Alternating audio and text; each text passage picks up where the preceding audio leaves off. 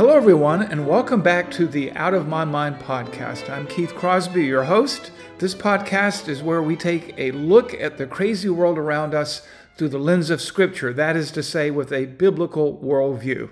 I'm checking in with you this week because we're preparing for a podcast series on the self-destruction and implosion of the United Methodist Church. So look for that download next week. Also, we'll be touching on the controversy surrounding Allistair Begg and his seeming endorsement of Christians attending gay weddings. So stay tuned, and until then, may God bless you and God keep you.